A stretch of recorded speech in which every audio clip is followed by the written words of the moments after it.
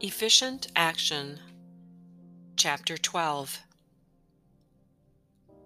You must use your thought as directed in previous chapters and begin to do what you can do where you are. And you must do all that you can do where you are.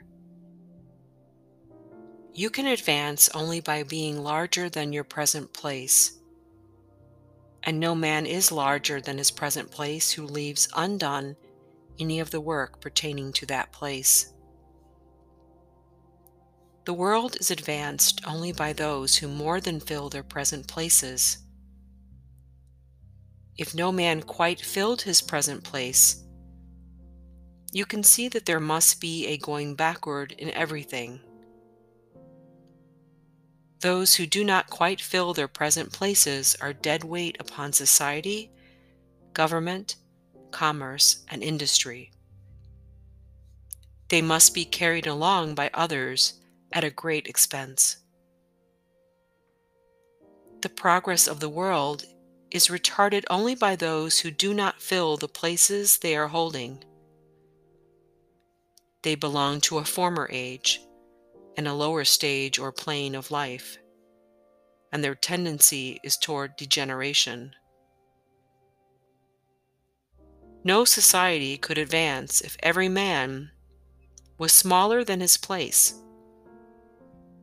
Social evolution is guided by the law of physical and mental evolution. In the animal world, evolution is caused by excess of life. When an organism has more life than can be expressed in the functions of its own plane, it develops the organs of a higher plane, and a new species is originated. There never would have been new species had there not been organisms which more than filled their places. The law is exactly the same for you. Your getting rich depends upon your applying this principle to your own affairs. Every day is either a successful day or a day of failure. And it is the successful days which get you what you want. If every day is a failure, you can never get rich, while if every day is a success, you cannot fail to get rich. If there is something that may be done today, and you do not do it, you have failed insofar as that thing is concerned, and the consequences may be more disastrous than you imagine. You cannot foresee the results of even the most trivial act. You do not know the workings of all the forces that have been set moving in your behalf. Much may be depending on your doing some simple act. It may be the very thing which is to open the door of opportunity to very great possibilities. You can never know all the combinations which Supreme Intelligence is making for you in the world of things and of human affairs. Your neglect or failure to do some small thing may cause a long delay in getting what you want.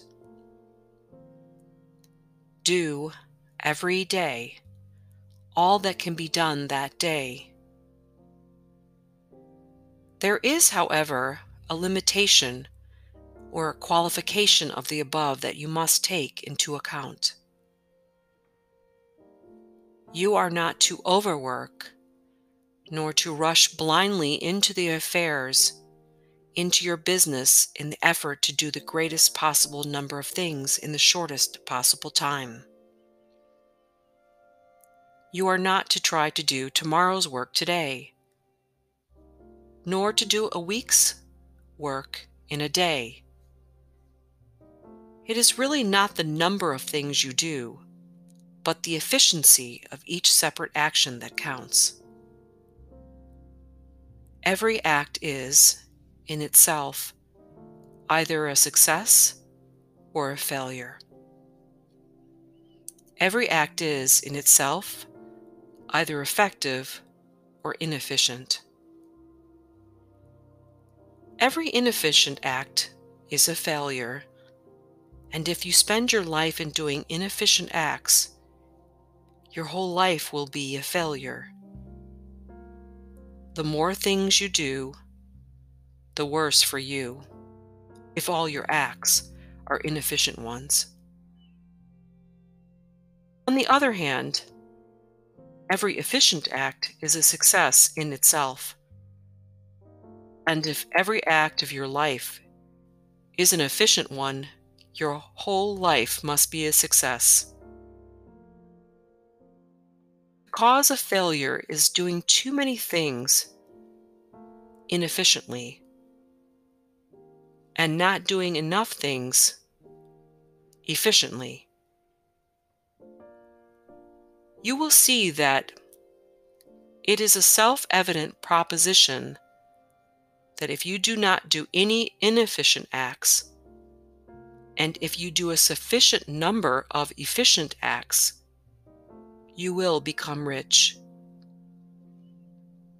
If now it is possible for you to make each act an efficient one, you see again that the getting of riches is reduced to an exact science, like mathematics. The matter turns then on the questions whether you can make each separate act a success in itself. And this you can certainly do.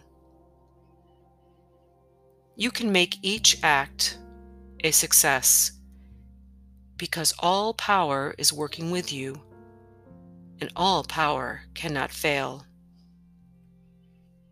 Power is at your service, and to make each act efficient, you have only to put power into it. Every action is either strong or weak, and when everyone is strong, you are acting in the certain way which will make you rich. Every act can be made strong and efficient by holding your vision while you are doing it, and putting the whole power of your faith and purpose into it. It is at this point that the people fail who separate mental power from personal action. They use the power of mind in one place and at one time, and they act in another place and at another time. So their acts are not successful in themselves. Too many of them are inefficient. But if all power goes into every act, no matter how commonplace, every act will be a success in itself. And as in the nature of things, every success opens the way to other successes. Your progress toward what you want, and the progress of what you want toward you, will become increasingly rapid. Remember that successful action is cumulative in its results. Since the desire for more life is inherent in all things, when a man begins to move toward larger life, more things attach themselves to him, and the influence of his desire is multiplied. Do, every day, all that you can do that day, and do each act in an efficient manner. In saying that you must hold your vision while you are doing each act, however trivial or commonplace, I do not mean to say that it is necessary at all times to see the vision distinctly to its smallest details. It should be the work of your leisure hours to use your imagination on the details of your vision, and to contemplate them until they are firmly fixed upon memory. If you wish speedy results, Spend practically all your spare time in this practice. By continuous contemplation, you will get the picture of what you want, even to the smallest details, so firmly fixed upon your mind, and so completely transferred to the mind of formless substance, that in your working hours, you need only to mentally refer to the picture to stimulate your faith and purpose, and cause your best effort to be put forth. Contemplate your picture in your leisure hours until your consciousness is so full of it that you can grasp it instantly. You will become so enthused with its bright promises that the mere thought of it will call forth the strongest energies of your whole being.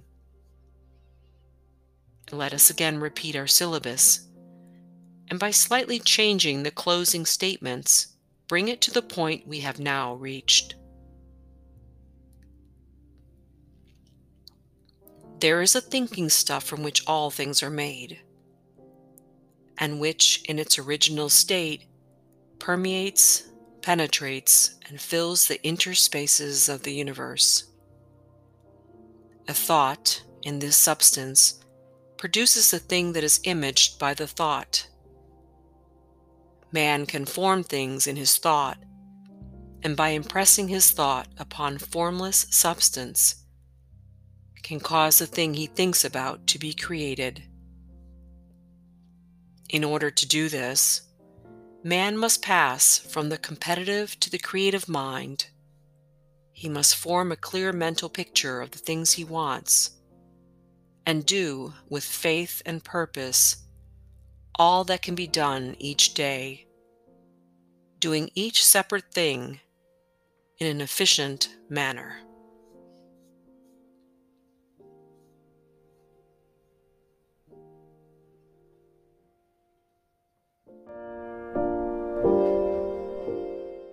Hey, Michelle here. You've come a ways through the reading. I hope you're enjoying it so far. If you would like to support my work here on this channel or treat me to a coffee, you can do so.